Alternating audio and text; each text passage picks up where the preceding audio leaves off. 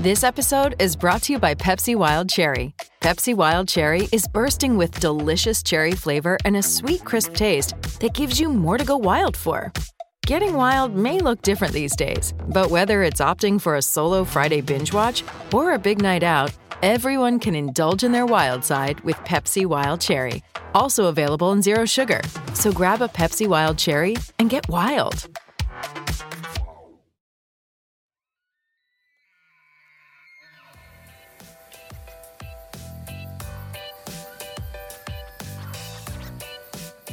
You're listening to the Hunter Conservationist Podcast.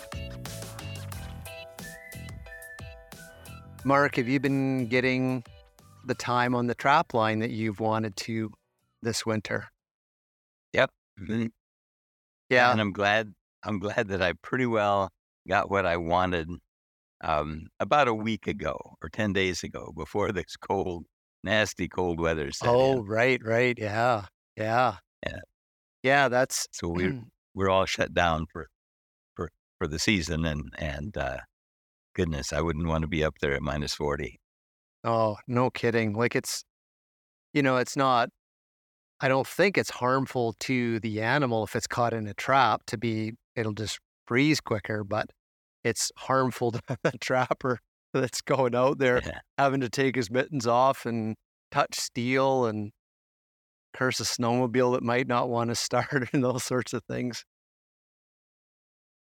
It's pretty dangerous too. I mean, just from a safety factor, I know down here in the lower Rocky Mountains, some of the trappers like to get into the back ends and out before the avalanche dangers start to pick up. I don't know if you deal with that, but we definitely haven't had this cold like this. So good for you. How was the trapping season? That was great. Yeah. We've got 16 marten, which is about as many as I should take off my line. I wouldn't want to take any more without depleting the stock. Right.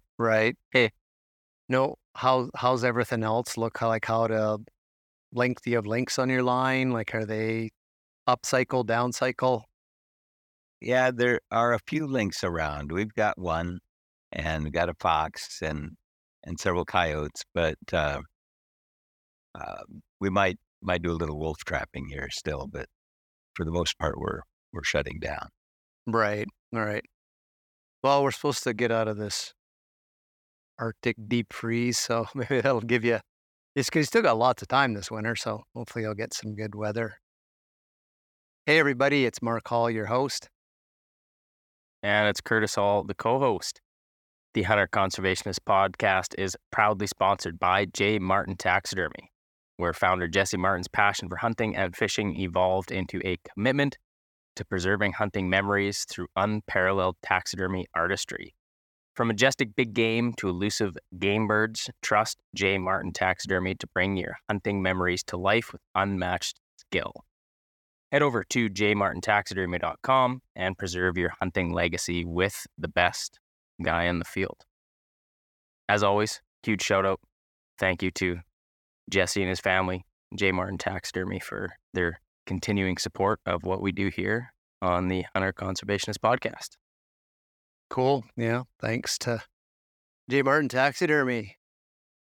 Our guest today is Dr. Mark Boyce from the University of Alberta. Welcome to the podcast, Mark. Thank you. Yeah, looking forward to it. Seen you lots on Twitter and various articles and stuff like that. So it's awesome to have you on the show. Gonna dive into a topic that kind of it's always there in the background. The effect of hunting on evolution of various species around the world. It comes up a lot with in all kinds of forums, like everything from African elephants and sheep and ibex in Europe, and always seems to be coming up as a hot topic. And not that long ago, I had a follower reach out and ask some questions and thoughts about Alberta's sheep horn regulation, sheep hunting seasons, sort of in relation to the topic that we're going to talk about.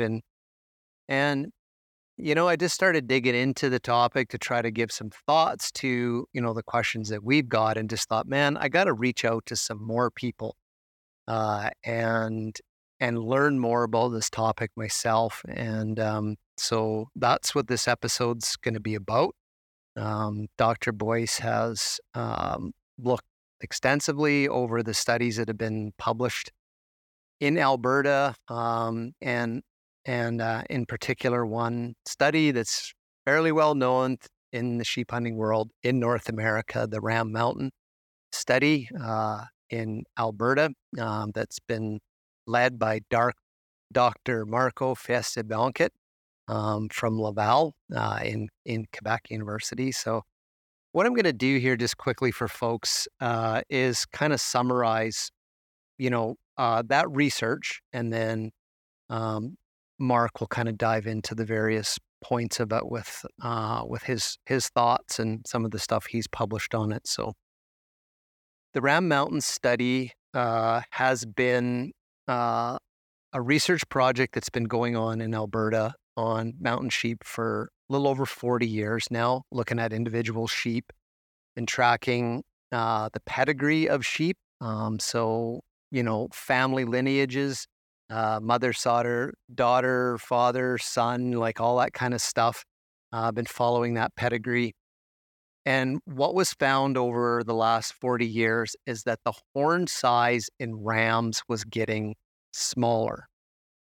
And part of that decline was attributed to a decline or a change in the genetics for horns, and in particular, a genetic that coded for really fast-growing horns. So if a young ram inherited this gene, he would grow horns very quickly at a very young age. Part of that decline, the genetic portion of the decline, I'll get into that a bit more, was attributed to intense hunting pressure.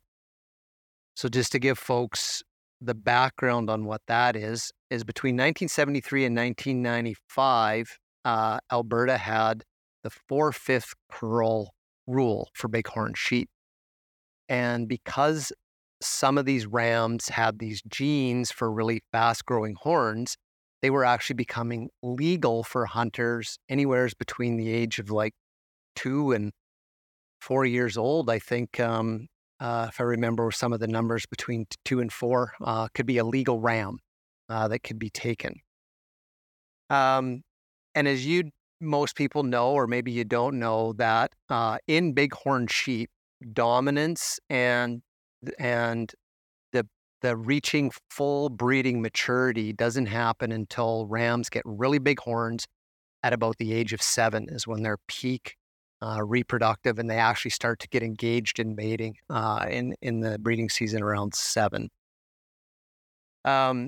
So rams that were between 4 and 6 years of age in Alberta had like a 40% chance of being shot every year once they reach that 4/5 curl.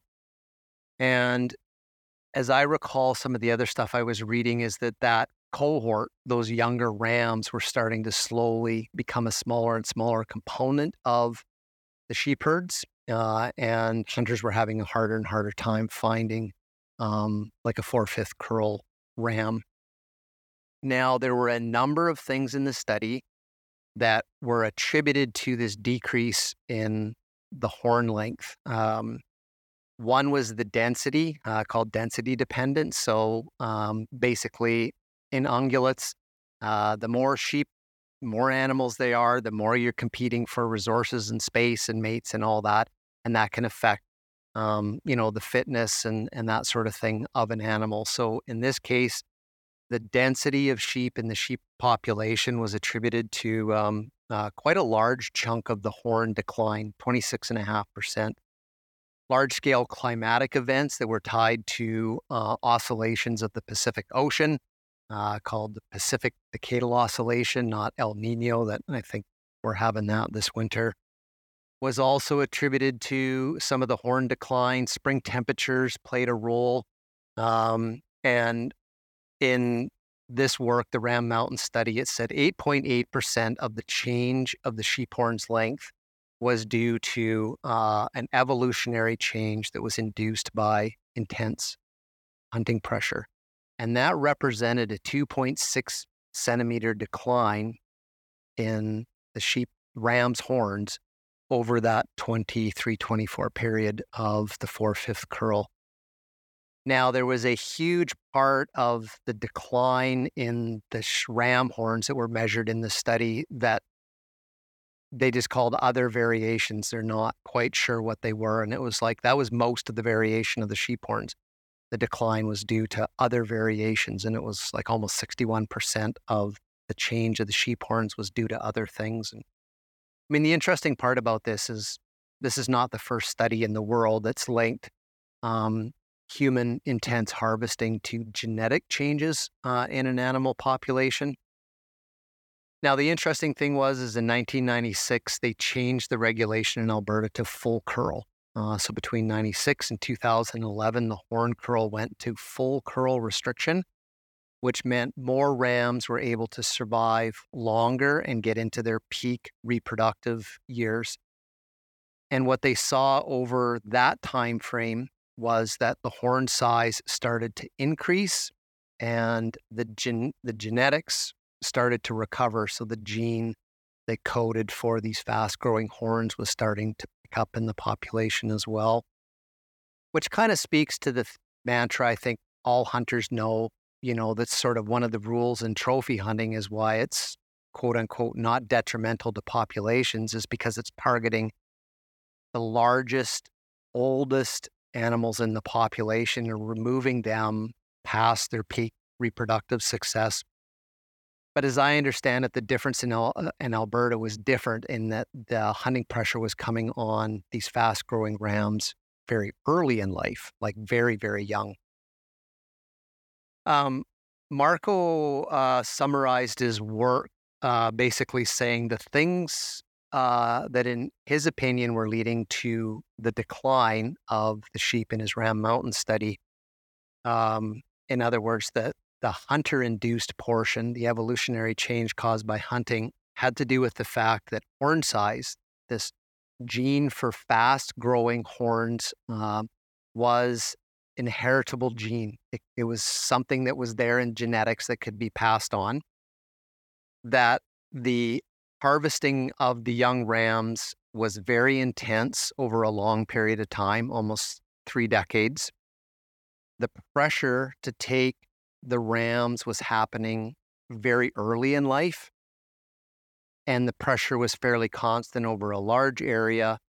And rams that would come into the breeding area from outside, like the national parks, which they can call, they're bringing in new genetic rescue, which is called. Some of those rams were being shot before they got to the breeding grounds because the season ran late. Some other studies have also attributed that habitat fragmentation can be a problem if a population of animals is isolated and you're depending on immigrants coming into the population to give it genetic diversity. If the habitat gets fragmented, those populations can become isolated and there is no immigrants that come in to rescue the population, so to speak. And I've talked about this before in other podcasts, but that's happening to a grizzly bear population in the North Cascades in British Columbia. They become isolated and there's basically no other bears that are coming and going from that population. So hopefully that gives you a snapshot. There's been a lot of skepticism of this portion of the Ram Mountain study that said that hunting was the cause. Intense removal of these young, fast-growing rams was the cause of the horn decline that was attributed to the genetic portion of the horn decline. So there's been a lot of discussion, a lot of papers written on this, kind of countering that. Dr. Boyce has published and spoke and written articles and stuff with, I would say, like some different viewpoints about what's going on with the sheep herds in Alberta as far as selective hunting pressure and what Alberta hunters want for opportunity, habitat's role, nutrition. I think you've written a little bit about that you think was overlooked. But so first off, Mark, does that kind of capture, in your opinion, kind of the state of this conversation? Like, have I kind of represented that side You've of represented Marco Bianca's views, yes. Yeah, okay. Awesome. So why don't you kind of pick up on the part that you want to start on, or like big picture and narrow down? Because you've presented some alternative views, and I'd want people to hear like a different side of the story here. So Okay, so where to start? But I'll start with the big picture, as you suggested. okay, And the big picture issue is that mountain sheep in North America are managed almost exclusively as a trophy game animal. We manage for trophies. It's despicable how we manage sheep in North America. Why aren't we managing for sustainable yield like we do every other ungulate population? But we manage bighorns and Dall sheep and stone sheep for trophies. so Period. bighorns, And, males. yeah. And so the only reason that you'd hunt a bighorn would be to kill a big ram, put on the wall. And, trophy hunting has gotten pretty bad press as you commented on previous episodes of your podcast. And for in some ways, I think it's probably warranted that hunting strictly for trophies is not socially acceptable. And in the case of mountain sheep, it is counter to sound management for these populations. Okay. We understand how sustainable harvesting can occur.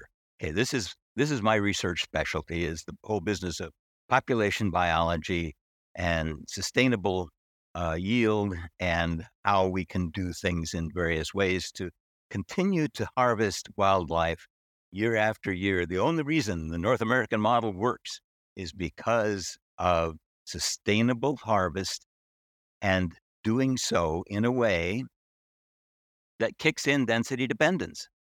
Density dependence is the driver that allows for sustainable harvest and also for maintaining quality in terms of growth conditions, horn size, reproductive output on the part of the females, survival of young. All those things are very much tied to density dependence. How does density dependence operate in bighorns? Habitat. And that's where the big failure has been in the Ram Mountain study. They have no data on habitat. They have no data on vegetation. What's obvious to everyone who's ever visited Ram Mountain is that the eruption that occurred after they stopped harvesting ewes in 1978, not 1987, excuse me. What happened was that the population exploded to 240 animals. So the study was started by Bill Wishart in 1971 or so. And his objective was to keep the population at about 100 animals to maximize sustainable yield out of that population. And that's what he did. They were harvesting ewes. They'd take a few rams, but they kept the numbers at about 100. And they did that through ewe harvest. And Bill was responsible for managing bighorns throughout Alberta. And in 1978, the year that he retired, we harvested, we issued 1,350 plus or minus 20 permits to harvest non-trophy sheep. That collapsed when Bill retired. John Jorgensen took over as the sheep biologist, and he was responding largely to hunters who don't want to shoot ewes. It's just like Aldo Leopold said that the most challenging wildlife management issue he ever had to confront was convincing Wisconsin deer hunters to shoot does. Yeah. It's just you can't convince somebody that you should shoot a female. They are the ones that have the babies, right? Well, they also are the ones that populate the range when you don't harvest them. And if we don't harvest ewes, the population and we harvest, say, 2% of the ram 2% of the population in rams, the population is right at the carrying capacity that is afforded by the production of vegetation on that range. Any rancher who knows anything about raising cattle knows you don't keep your cattle herd at the carrying capacity that the range can support. You always keep it lower than that. You will degrade your range. You will have long-term yields that will go down. No cattle rancher will manage the way we manage bighorn sheep. I think it's outrageous how we manage sheep, not only in Alberta, but throughout the range of sheep. They're managed as a trophy animal, and people are loath to shoot a ewe. Now we still have a few ewe tags. I think we killed 50 some last year, and so I think a couple hundred tags at most have been issued throughout the entire province. Out of 6,000. And then Alberta has, you have like some areas, special season for like small rams too. Like you could take like little quarter curl, a half curl, as well. In Alberta? Yeah. Isn't there? So in British Columbia, that's true. No, we don't have any areas. Like I was educating myself on the Alberta regulations a while ago, and I know there were some ewe areas. And then I thought there was some zones where you could harvest like a small ram, like quite a small ram. Then there was the 4/5 curl, so and then a full it's curl, a non-trophy, 1 or 2 full curl zones.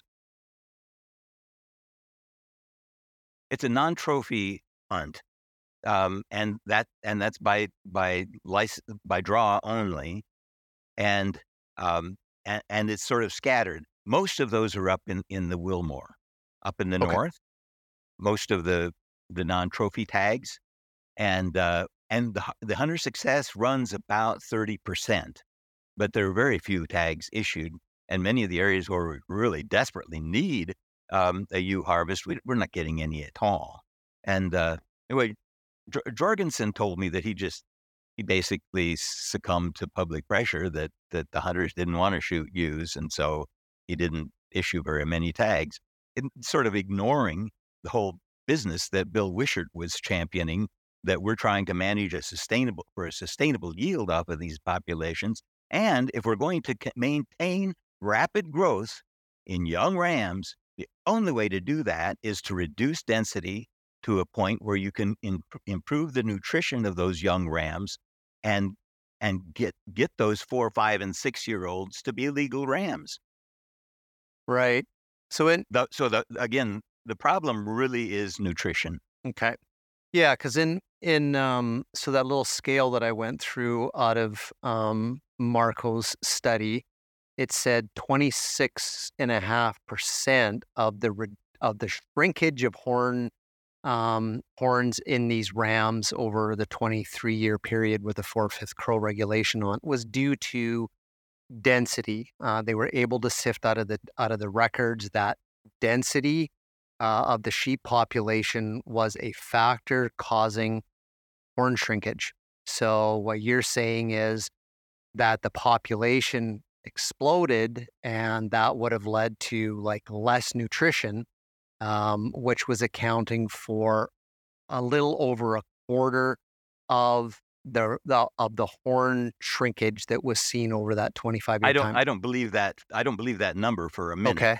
And the reason is because the numbers went from 100 when the conditions were really good and horn growth was really strong. And that's when Bill Wishart and John Jorgensen published a couple of and Marco was involved in that early work as well, showing the strength of density dependence in growth. But then they allowed the herd to go to 240 and just clobbered the range. And alpine ranges take a long time to recover. And so this business about the density dependent signal that Marco is talking about does not account for the fact that the range was clobbered and has not yet recovered. So it so takes you're a long thinking time that for all of the horn alpine vegetation to recover. Yeah, no, that's absolutely true. If it ever does recover, if you lose the vegetation cover and just get soil, then you end up with erosion problems in the alpine. So your belief is that density dependent factor explains all of the horn change, even though it coincided with a 4/5 curl regulation in the harvesting of young rams? I would never say that. Okay. Because to claim that I know where all the action is, it would be naive. Okay. Just like it's naive to claim that it's all because of hunter selectivity. There are many factors that contribute, but the biggest one is nutrition.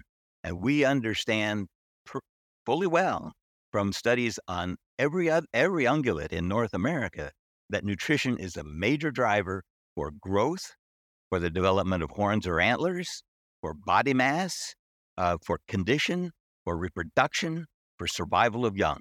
All those factors are influenced in a big way by nutrition. Yeah. So does evolution, like genes that are coding for antler size and rate of growth and all that, still come into play here? So, what I'm thinking is if there is a gene in the Alberta sheep population that says, here you go, lamb, you got the gene that says your horns are going to grow really big, really fast, but you're going to need not a lot of neighbors and some really good groceries. But it's still a real thing. That gene is still a real thing. Are you okay with that? Or yeah, okay. Okay. Yep. And then I'm okay with that. all of these other factors that are sort of like, a bad winter or a period of high predation or too many sheep and poor forage quality or a droughty summer and the nutrition's like there's all these things going on from year to year that are all influencing whether an individual grows big horns or not. But genetics does fit in there somehow. Oh, yes. I mean, no question about it. Genetics does contribute to variation in growth, variation in size. The estimates are in the neighborhood of 30% heritability for antlers and for horns. So that means that there's a substantial proportion of the variation that can be attributed to genetics. Now, it depends on when and how you measure heritability. If the environment is changing, if it's dynamic, that means you've got more and more of the phenotypic variation. So the phenotype is what they look like. That's the end animal. Yeah, that's the phenotype. The issue is how much of that phenotypic variation is attributable to additive genetic variance. That's the heritability by definition. Okay. If you increase the amount of variability in the environment, what you're doing is you're increasing the proportion of variation that's attributable to the environment, and you're reducing the proportion of the variability that's attributable to genetics. Hey, it's just a simple ratio, the proportion, the additive genetic variation divided by total phenotypic variation gives you heritability. And if there's a lot of variability in the environment, such as what happened when the population was allowed to explode to 240 animals, and then we underwent this collapse in the population size, plus we're having climate change and other things causing variation, the more of that variation there is, the lower will be the heritability. Right.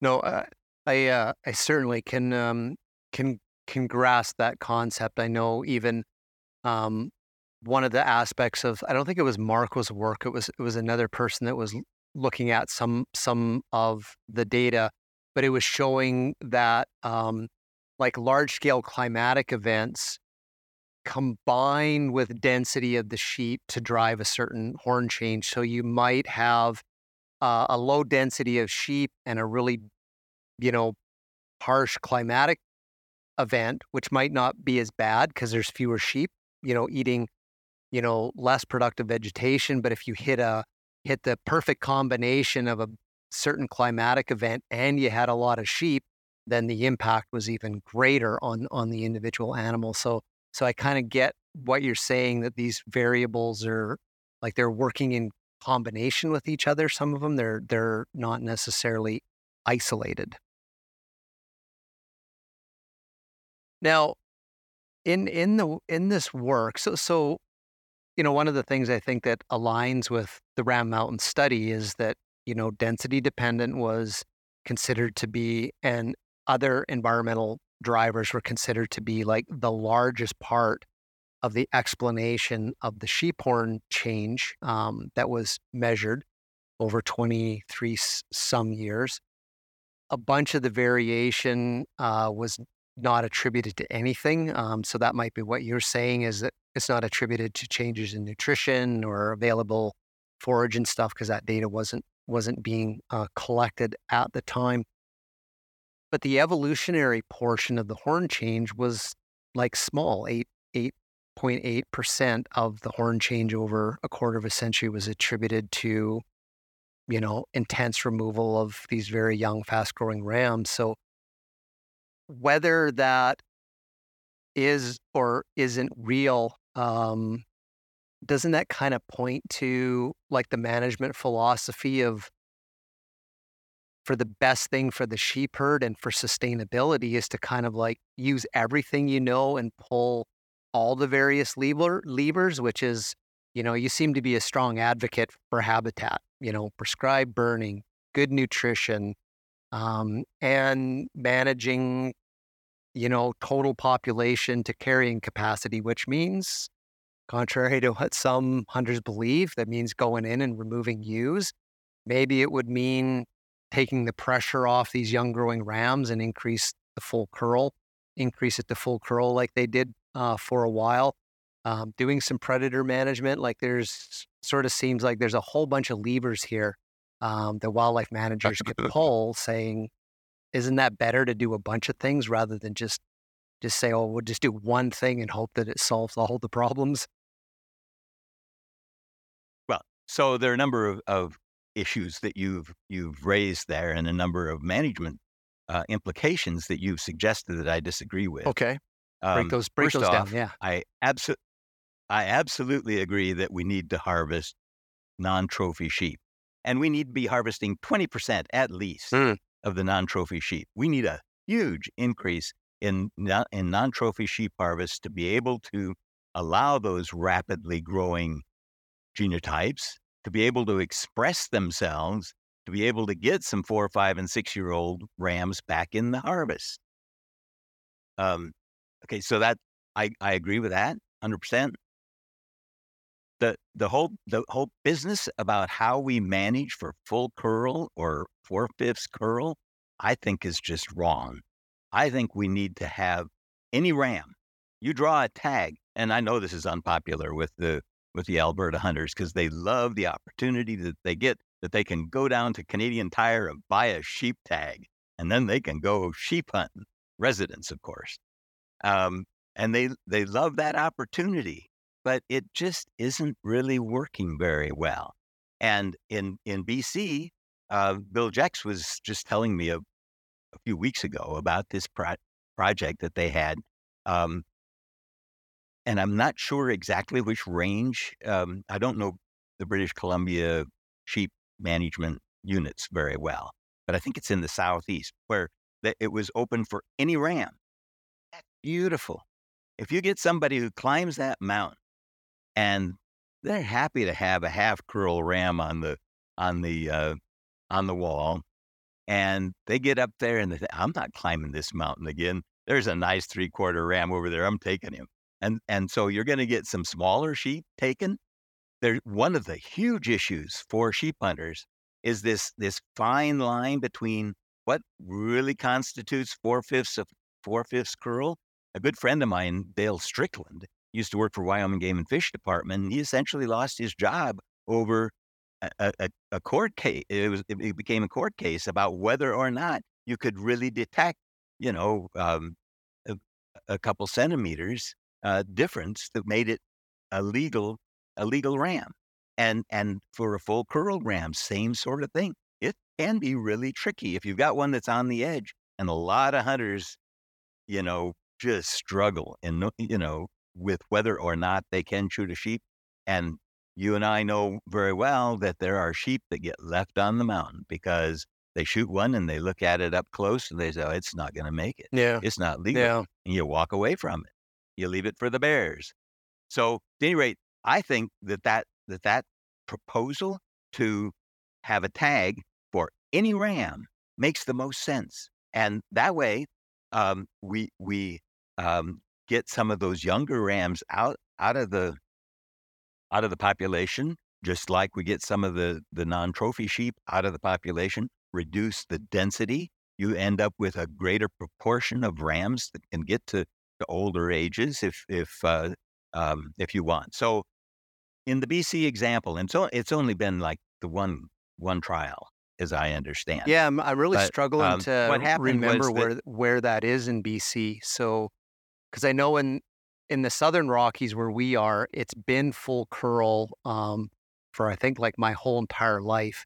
It wasn't until you get back into the 60s where they could hunt like a half curl, and then it was a 3/4 curl. So like my father-in-law and my dad and my grandfather and stuff could go out and shoot smaller rams, but it's been full curl for a long time. So the California bighorns, I think, are like 4/5 or 3/4 curl. The north are over the bridge of the nose, the thin horn. So, and then there's one zone around Kamloops where there's a draw, and I think it's like one ram, and they ask, it's any ram, but they ask you to take like a big mature ram, because some of those things are like 10, 11 years old and they're broomed off and they're like barely 3/4 curl rams. So yeah, it'll be interesting maybe I could do some digging here what Bill Jack. So that's for folks that he's BC's sheep manager. So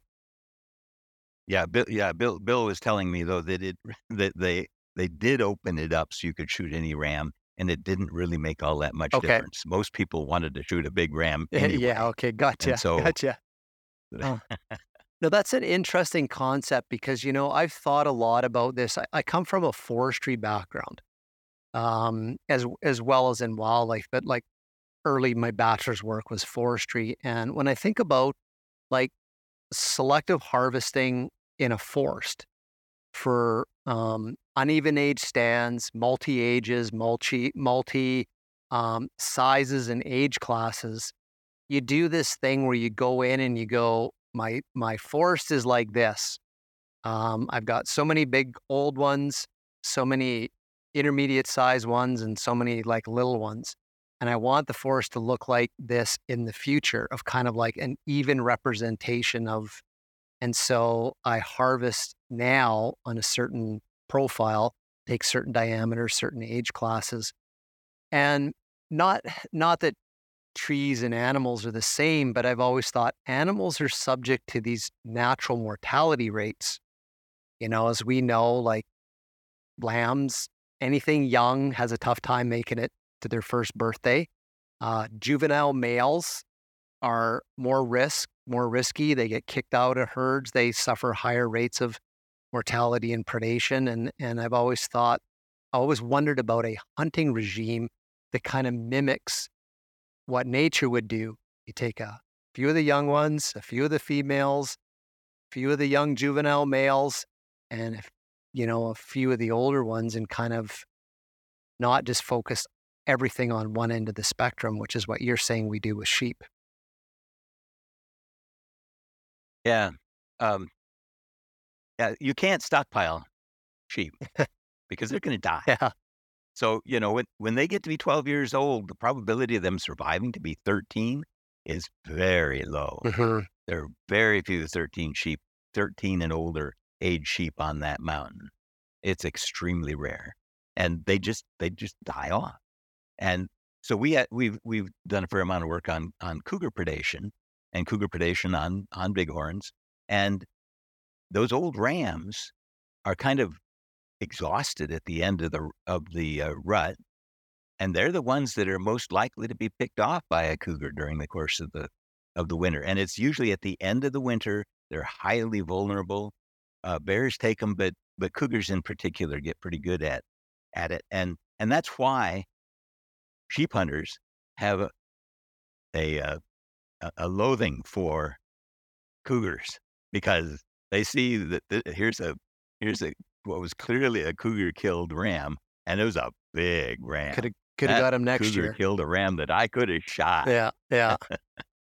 Huh. So would it work if what you're saying, if there were general open seasons for sheep, and like you're saying, any ram, or would you say that would need to be permitted so that everybody didn't rush out in the first year and shoot all the half crow rams? Like what are you proposing there? Yes, and that's very unpopular. That I think we need to have a permitted system. We need to have an allocation, so that we know how many sheep hunters there are in a particular area, that we can distribute that harvest in ways that make sense across the landscape, as opposed to right now, there are a few access points, there are a few subpopulations that really do get clobbered. And so, like you were saying, there are areas where you can hike in off of Highway 11, for example, in west of Nordic. There are places where you can hike in, and I've done so many times. And those sheep are really picked over because, people who don't have horses can go back into some of these areas that are accessible by road, where you can hike in for 20 kilometers or so and get into sheep country. But those areas get hit really hard, and we need to use the permitting process to distribute the hunters into more evenly across the range. Right. Okay. So another thing that Marco has been advocating that I really disagree with, and that is to terminate the last week of season. And his argument is that, well, we know that we get genetic rescue by animals that come out of the mountain parks. These big rams that are in the parks leave when the snow gets deep at the end of the season, before the rut. Males move a lot, and we have a bighorn ram telemetry study underway right now, and I was just blown away by how extensively these rams move.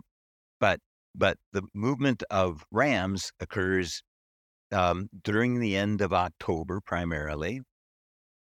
But it's so few sheep, it just makes no sense at all. So we have about 11,000 bighorns in Alberta. Roughly half of them are inside the parks, and the other half are outside. And so I looked just last year to see how many rams were taken in that last week. 14 out of 55,000 sheep. To tell me that is having any effect on the genetics is just, I'm sorry, it's not. It's unbelievable.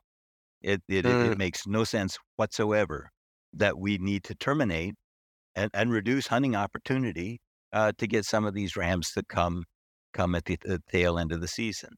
So we have about 30% of the harvest occurs in the first 3 weeks, and we have about 20% that occurs in the last 2.5 weeks, right at the tail end of the season. But again, if we were to truncate that, the ramifications for the number of sheep that are going to be taken and the potential consequences for genetics, there just isn't anything there. It's just nonsense. It's going to reduce hunter opportunity. It's going to reduce the number that are taken, because there is sort of a pulse in early and late. But it's one way to reduce hunter opportunity. Another one's to go to full curl. You're going to reduce hunter opportunity. The number of rams taken drops dramatically when you go to full curl. It's not true that you implied in your introductory remarks that Alberta went to a full curl system. It went to full curl for Ram Mountain and Unit 4, that area. In the central part. In the north, it's still exactly the same as it's always been in 4/5 curl. North of the Brazeau River, it's all 4/5 curl, and there are some areas farther south. There's been a full curl season in southwestern Alberta where we had a disease outbreak several years ago. That's been in place for some time. When they put it in place, the harvest dropped by about 80%. So you get a huge drop in hunter opportunity, a huge drop in the number of sheep harvested, and that's what happens when you go to full curl. You greatly reduce the number of animals taken. So and this was a big controversy that we went through in the Southern Rockies in British Columbia. So like I said, it's been a full curl regulation here for, I'm pretty sure, probably since I've been alive. Now, and it's always been a general open season. And basically the data from going way back in the 60s under a general open season, full curl restriction, they were harvesting roughly the same number of rams every year in the East Kootenay region in the Rocky Mountains. It was like about 60 rams a year out of Region 4 in BC for decade after decade after decade. As many hunters as wanted to go out there, they weren't killing more rams. There started to be a big decline in the number of rams that were taken, about, half dozen within the last decade, like a significant drop from that relatively flat, sustainable harvest of 50, 60 rams every year down to 10. And they switched the season from general open season full curl to a permitting system, still full curl. And so that's it. All the sheep hunters are off the mountain. So like all the guys that live up in the Elk Valley, where a few weeks ago they just took out the special sheep permit ram. It was auctioned off in Reno. Like that's where that ram came from in early December. So all those people that live up there, born and raised, they can no longer hunt sheep. And if you live on the other side of the province and you draw a permit, you can come over here and sort of like, gee, I wonder where I'm going to find a ram type hunting. And so that was like a massive amount of hunter opportunity that was lost by going to the draw system. But the general open season full curl, even though that can be considered like trophy, put a lot of sheep hunters out there spending a lot of money, but it never caused a drastic overharvesting of rams. Yeah. So that's the tough, eh? Like, do you want lots of sheep hunters out there, or a few? I'll just. So the Alberta Wildlife Federation, it used to be called Alberta Fish and Game Association, Yes, but they're a federation they now. morphed into the Alberta Wildlife Federation just a few months ago. Okay. Anyway, they just sent out a letter, maybe a month ago, very upset about the fact that there's been a huge increase in the proportion of rams and other big game animals that are affordable to non-residents through the Alberta Professional Outfitters Society. And so we've seen actually an increase in the number of animals being taken by non-residents. And if you think that locals get upset about somebody from the other side of the province coming in to shoot one, talk about getting the Yankee up there on the mountain shooting one of your sheep. Yeah. One that's paid $300,000 and gets to hunt it after the season's closed too. We have the same thing here, even though it's one ram and money for conservation. But no, I get you. It's hunters are emotional, and so I think this is like a real crux of this debate for lots of people. I've read lots of the chat forums and stuff out of Alberta, and there seems to be a lot of hunters very concerned about the 4/5 curl and that they're taking really young rams prior to them ever reaching breeding age. There is a concern, I would have to say, from the province to do with, revenue and hunters and optimizing the opportunity for people to be out there participating, that a permit system or a really stringent antler or horn restriction might, just cause a whole lot of sheep hunters just to go, screw it, becomes a once in a lifetime draw, or I'm never going to find a big horn that's over the bridge of the nose. So screw it all, go somewhere else and not buy and spend my money on sheep hunting anymore. So, I mean, these are all real things, that managers have to balance and stuff. You really seem to have the philosophy, if I can kind of like summarize up what you're saying, you kind of seem to be saying, the whole fervor around, managing for trophy sheep, like the biggest rams, just produce big rams, crop them off.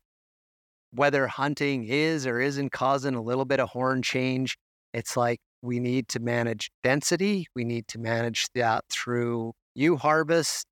And hunters want to shoot males, give them some permits, and take whatever they want that's standing on the mountain.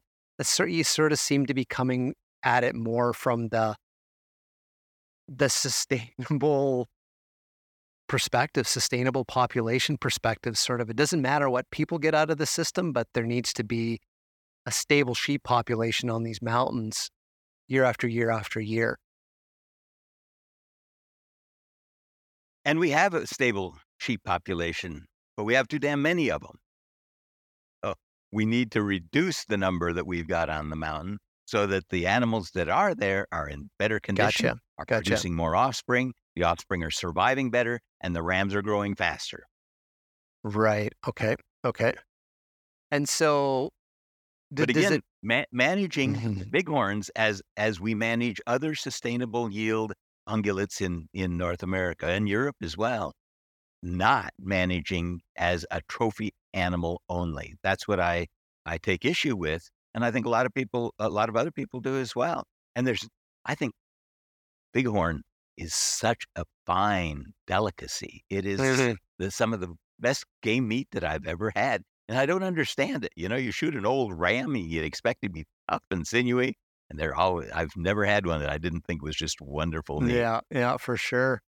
So, yeah, it would be interesting to see what folks are going to say about, using hunting as a management tool to manage, sheep density, and harvesting across the age classes and keep your habitat in good condition and your densities appropriate, and that'll still produce big rams, is what you're saying. And if somebody wants to hold out and get a big one, they're going to be there, rather than concentrating like they are right now. They're concentrating on a curl restriction. And this is what I always wonder, is if it's a 4/5 or a 7/8 or a full curl or over the bridge of the nose, you're going to target a certain demographic of the sheep population and then put intense pressure on it if you want to have a general open hunting season and maximum opportunity. So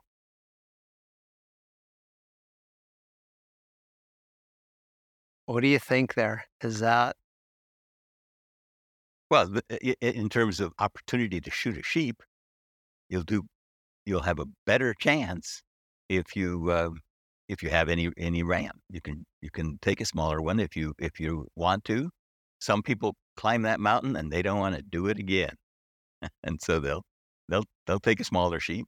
But I know there's going to be there's a lot of resistance to this notion of going to a draw, and there are some complicated kinds of social science things that go on. If you do draw a tag, you're going sheep hunting. If you draw one, you're going to go and probably, and I'm almost sure this is going to be the case, the hunter success will go up substantially. I buy a sheep tag almost every year. I go up and I hike around in the mountains. I don't get very serious about it. I've got a nice one on the wall, and it needs to be a real whopper before I'm gonna bother shooting it. And I know a lot of other sheep hunters who are the same way.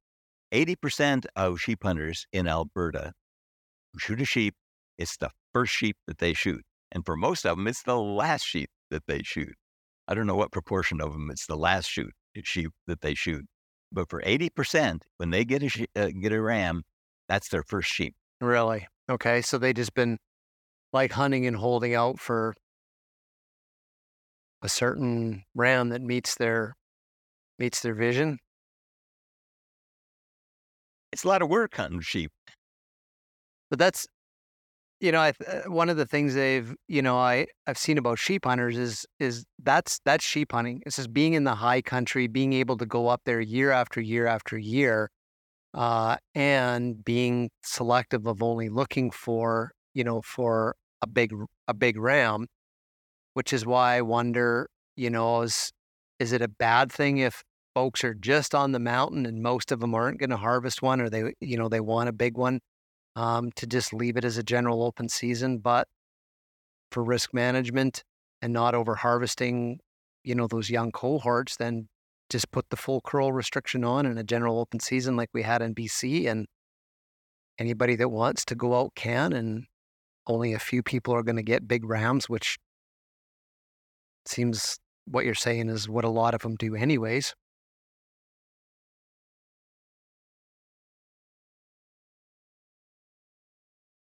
I'm an academic. I don't have to make these tough decisions. Yeah. It's the wildlife managers that got to mix all this together, right? Numbers of tags being sold versus are the public happy or not happy with the regulation changes? And, like you said at the beginning of the show, it was kind of the pushback from people that got the ewe harvest taken away or cut because somebody finally got probably tired of the minister calling them, going, "Why are all these people phoning my office and mad at me for the sheep season? Just make this problem go away." That's kind of how politics works and wildlife management, as you know. So what is your kind of final thoughts on, let's go back to big picture, and the big picture of how sheep needed to be managed and the amount of attention that the Ram Mountain study gets and the amount of controversy around basically like a small part of horn change size. It was attributed to this intense selective removal of these young, fast-growing rams. Like, are people like just putting too much focus on that one small part and not on some of the other things you've been talking about, like density and habitat? Yep. And I think it's misplaced for a variety of reasons. So Dave Coltman was lead author on a paper that appeared in Nature with Marco in 2003. And that was the first one in which they claimed to have demonstrated that intense selective harvest could could cause a reduction in horn size. Well,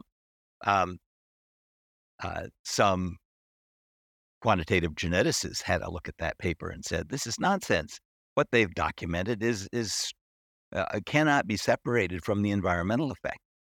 And And so there were several years there until one of the graduate students out of Sherbrooke, Pigeon, was able to actually find it, was able to actually extract a significant genetic response. Small, but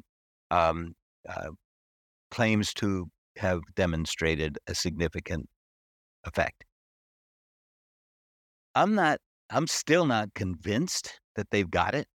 And the reason is because the modeling approach that they used did not include maternal effects. And I don't know. Like I said, I'm suspect. A modeler from a population biologist from Oxford, his name is Tim Coulson, analyzed the data and claimed that it wasn't there, and he showed using models, simulation models with selection, that it isn't possible that it could be there. In a wild population over such a short period of time that you could actually demonstrate a genetic response. He says it's just not there. It's not possible. So, this controversy peaked here about 10 years ago or so. And so I talked to Paul Krausman, who's the editor-in-chief of the Journal of Wildlife Management, and said, we need a special issue to try to flesh some of these things out. And so I edited a special, and Paul, along with Paul, edited a special issue of the Journal of Wildlife Management where we invited what I believe to be the key players on issues related to management of bighorns in North America and mountain sheep in North America more generally. Disease is absolutely the number one management threat for mountain sheep in North America. Everybody agrees with that. Marco agrees with that. No question about it. And so we had a really nice paper on that. Another one, though, relates to nutrition. And Kevin Monteith from University of Wyoming has a really nice paper in there making the point that I've been making here, that we must have U-harvest to be able to reduce density, to be able to increase growth, increase nutrition, allow these rams to grow. The reason that the size has been changing is largely due to nutrition and these small rams not getting big enough. So the average age of I'm sorry, I'm off track a little here, but I wanted to make the point. The average age of rams in the harvest has increased, and so it hit, the 4, 5, and 6-year-old rams are not showing up in the harvest anymore because they're not growing rapidly enough. There's not enough food for them to be able to do so. And so we're harvesting older rams. The average size of rams in Alberta has not changed, but it's shifted from these younger rams constituting a substantial portion of the harvest, and gradually the whole demographics is changing, so that we've got older rams that are as large as they were before. And so if you look at horn size over the last 23 years or whatever the time period is that you mentioned, it hasn't really changed, but they've gotten older. But anyway, I got off track. I was talking about our special issue. Tim Coulson had one in there showing that, genetically it just can't possibly happen. We had another one about migration, and that's a really big deal. We really need to be careful about migration routes and ensuring that those routes are protected, just like the whole Wyoming crew has been working on for the last 15 years or so. Protecting migration corridors. We need to do the same thing for sheep, because sheep have these seasonal migration routes, and last thing we want are quad trails going up on the mountain, interrupting those quad trails. But I invited Marco to contribute. And when he learned that Tim Coulson was going to be a member of this group, he withdrew his paper. He would not publish in the same issue with Tim Coulson from Oxford. Anyway, there's some very complicated biopolitics going on with this issue, and it's been going on for quite some time. It sure has, and it sounds like you want to try to pull folks back to focus on habitat and managing sheep under a different philosophy, which is density dependence, like we do for, like species like whitetails. I saw a while back where somebody was arguing that, hunters won't take, antlerless deer because it's all about the antlers and stuff. And the National Deer Association in the U.S. has a pretty recent graph up to like 2021 that in most years over the last bunch of decades in the U.S., they harvest either slightly more does than they do bucks. If not, it's darn close to almost an equal proportion, just because of the way whitetails are being managed. But that would be a pretty big philosophical shift for some of the big organizations and stuff to start thinking about sheep that way. Everybody likes to say, like, put more sheep on the mountain, but that would mean making more habitat. And as you know, you can't always tell sheep to go to a different mountain because there's good habitat there. If they never went there, they never will. Sheep are just weird that way.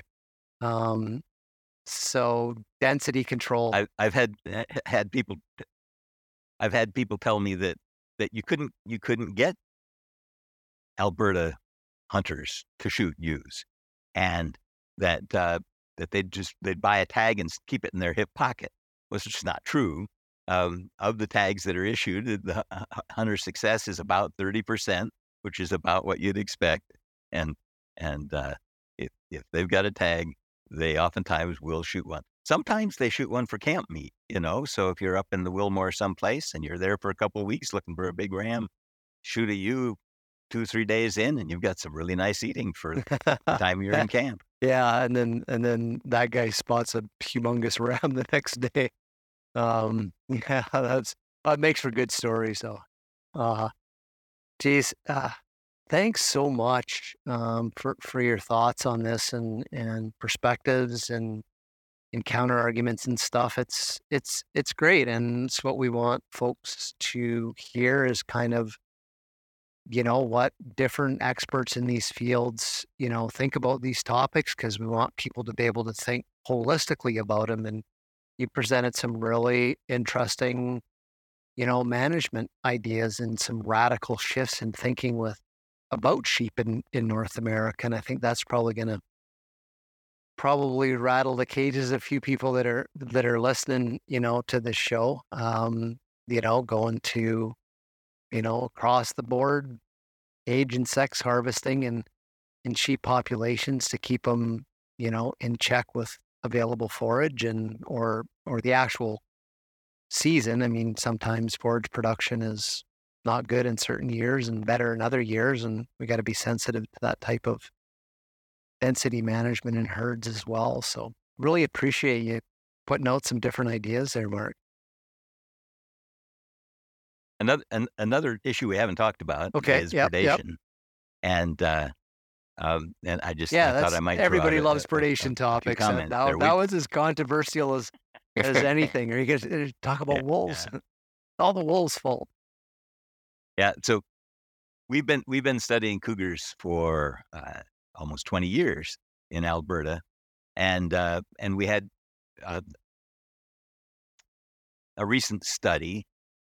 Megan Beal and Samantha Widmeyer working up in the Catamount, where there's the largest bighorn herd in North America, but in the world, and looking at cougars in that area and we put radio collars on them, and we looked for GPS clusters, and then went in to see what they're killing and that kind of thing, and one of the ideas was to try to get a handle on, can we do something about these mountain cougars? And so about, must be 8 years ago, Paul Frame convinced the powers that be within the Alberta government to go for a boot season. And so for $20, you can buy a cougar tag to have in your hip pocket when you're out sheep hunting or deer hunting or elk hunting or whatever. And if you get a chance to shoot a cougar, you can pop him. And so it's pretty cheap. And one of the problems is that we manage our cougars really closely, but it's by hunting with hounds. And you can't really hunt in the mountains with hounds because there's not the road network to get around, and it's very challenging to work the mountains. And so Paul's thinking was, well, we'll open this boot season and we'll try to increase the number of cougars being taken by hunters. And so we've done it now for 7 years, and over those 7 years, the total number of cougars harvested by hunters is 6. Mhm. Less than 1 a year. And so we don't get, so how many times have you hunting up on the mountain seen a cougar that you could have shot while you were hunting for deer or elk or whatever? Well, I've never come had an opportunity. very close, but they're faster than me. So, a couple of times, yeah. Yeah. Anyway, it's just not happening. And this boot season has been in place now for at least 7 years. And we're just not killing them. Some years we don't kill any at all. The most we've had killed in any 1 year was, I think, 2. So, And they don't get them. what is the issue with the cougars at Catamount? If there's lots of sheep there, and they're not harvesting ewes, then isn't like a predation good, or is it they're just taking the big rams that somebody wants to get next year, or are they sort of doing the job that hunters won't do of actually keeping density down? So I'm just kind of curious, like why would there be the emphasis on getting cats out of the Catamount area if they could potentially be achieving what you were talking about earlier in the show of density management if hunters won't do it? Yeah, you're hitting all of the key topics right there. People get upset when they see that a cougar's killed a big ram, and the sheep that they're most likely to kill are these big rams late in the season, like in April, at the end of the winter when they're in poor condition. They enter the winter, after the rut, and so their fat reserves have already been taxed. And the few big rams that we've had are the ones that most participate in the rut, and they're the ones that are in the worst condition come the end of the winter. So that is an issue. One thing that we were surprised is that most cougars are not taking sheep. It's just the occasional one that kind of figures them out, and a lot of it is that they stick pretty close to escape terrain. The sheep do, and part of the reason they stay close to sheep terrain is to avoid cougars, cougars and wolves. But we had in Catamount, there's one place where the ridge comes down and it's good escape terrain all the way down, but then there's a patch of timber right down at the bottom of the hill, and the cougars was sitting that patch of timber, and almost all of the sheep killed by cougars in the Catamount area were killed at that very spot where there's cover for the cougars and escape terrain close by for the sheep, and the sheep just sort of push the edge and the cougars nail them. But so cougars are occasionally serious predators, and Marco referred to it in his talk a couple years ago, where at Ram Mountain they had a female that was just sort of camped out on the edge of the mountain, and every week or so it'd kill another sheep. And given that it's a small isolated population, it was having a significant effect. I think overall, in kind of the big picture of our 11,000 bighorn sheep in Alberta, they're having probably a pretty trivial kind of consequence. But you can get these isolated little pockets like that, and a specialist that cues in on them, learns how to hunt them, and they can have localized effects that are important. I think I was just reading recently too that, when it comes to evolutionary forces, like, natural forces that are driving evolutionary changes in species, that it's very rare, or I can't remember if it wasn't even documented, that natural predation hasn't been documented to be exerting evolutionary forces on animals as much as when humans decide to start intensively harvesting animals, whether it's like, gosh, we've seen it in stuff like fish, commercial fisheries rolls in, and all of a sudden, they take so many of the biggest fish that evolutionary wise, it doesn't pay for a fish to get big very fast because the fishermen take them. But, if there were sharks or whatever else that were in there, they don't harvest at the same scale as what humans are capable of. And they're just sort of considered like a non-issue, I guess, from a evolutionary change. I don't know, what are your thoughts on that? Like, cougars are an issue for population, but it's not really intense enough to have genetic impacts on bighorn. I don't have information on a genetic response to predation to answer your question directly. But there is an amazing study out of Alaska by Mitchell et al. Terry Boyer was one of the co-authors. I think he was one of the key drivers in this study. But they had several populations of Dall sheep where they had very intensive predator control. They wiped out the wolves. They shot them. They poisoned them. They did everything they could to get rid of coyotes and wolves on these various ranges. And then they had control area or two where they didn't do the predator control. And what happened was that by removing the predators, the Dall sheep population increased substantially. And the first tough winter that came along, they really whacked them. And so they had too many for the range that was there.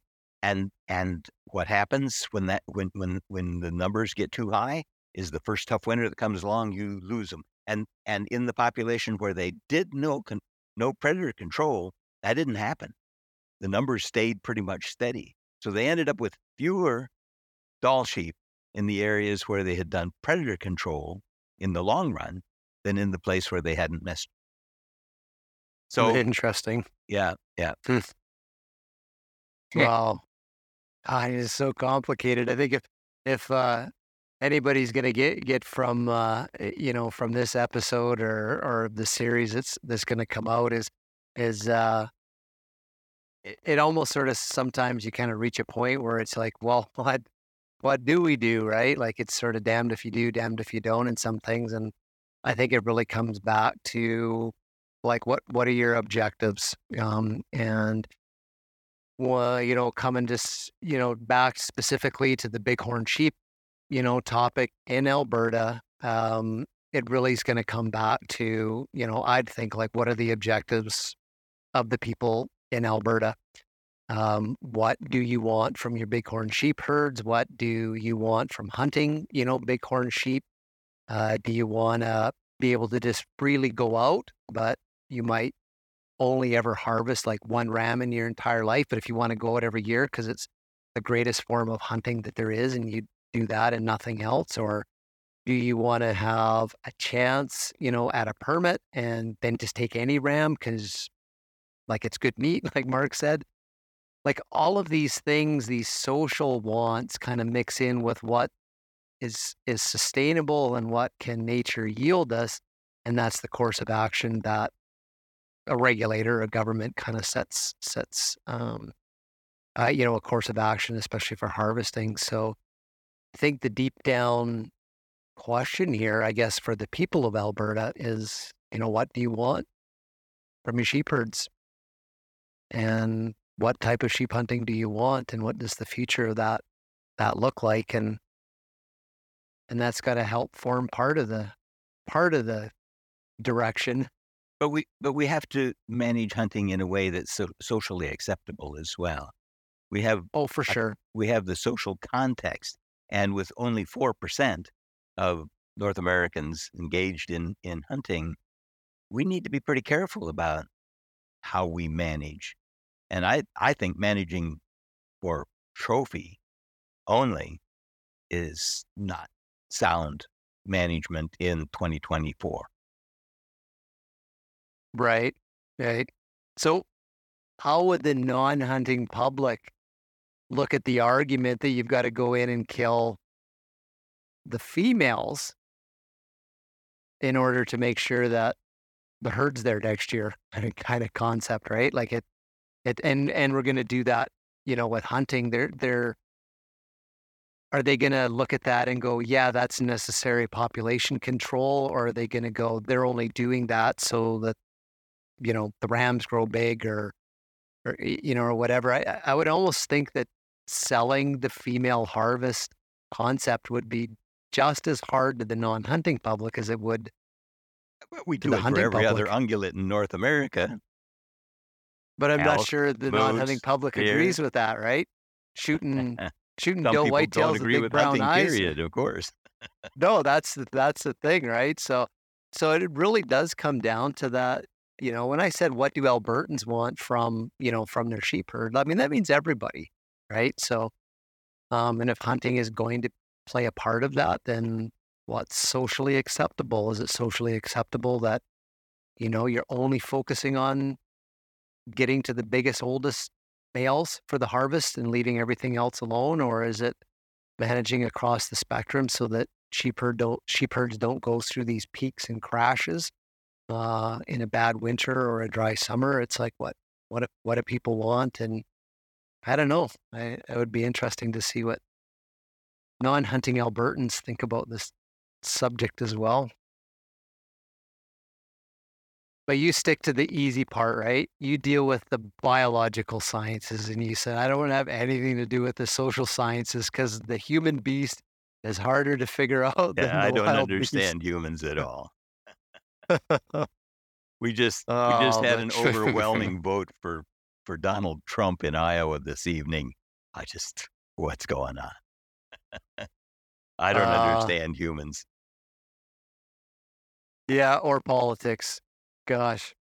Mark, really appreciate you coming on and and presenting your thoughts on this and kind of on the the hunting effects on the horn curl thing. You talked to that and then you kind of pulled the conversation back to like the big picture of the sustainability of managing sheep as a game species and non-game species. And that was a really good conversation. And it's actually kind of refreshing to hear, someone sometimes kind of like challenge the establishment and say like, why are we managing sheep just for bighorns? Because we do it everywhere in the world, actually. It's like that's the focus, and people pay a lot of money and they bid a lot for permits and they fly to Siberia and go on these expensive hunts and stuff, and it's all for bighorns. And you're kind of saying, hey, that might not be the best thing for sheep in the long run to be thinking that way or managing them that way. So appreciate you putting that out there. It's not everybody agrees with that, that's for sure. Cool, man. Thanks for coming on the show. Curtis, take it away. Right on. The Hunter Conservationist podcast is brought to you by J. Martin Taxidermy out of Kelowna, British Columbia. Check him out. He's on Instagram at J. Martin Taxidermy. He's on Facebook, J. Martin Taxidermy. And then his website, like I said at the beginning of the show, is jmartintaxidermy.com. He has some really cool stuff on there. There's some really cool sheep mounts. You should go check it out. Some cool grizzly bear mounts. Yeah, of ewes, of density management ewes that hunters are very proud of. Yep. That Jesse has mounted for them because there's nothing wrong with that as a trophy. Very talented artist, and we're very proud to have him as the title sponsor for the Hunter Conservationist podcast. So, as always, thank you to J. Martin Taxidermy. And thank you to Dr. Mark Boyce. Appreciate you being on the show, and look forward to having you back on. Find some other trapping show or something. That'd be cool. Thanks, Mark. Thanks, Curtis. All right, everybody. Thanks for listening, and we will see you in the next episode.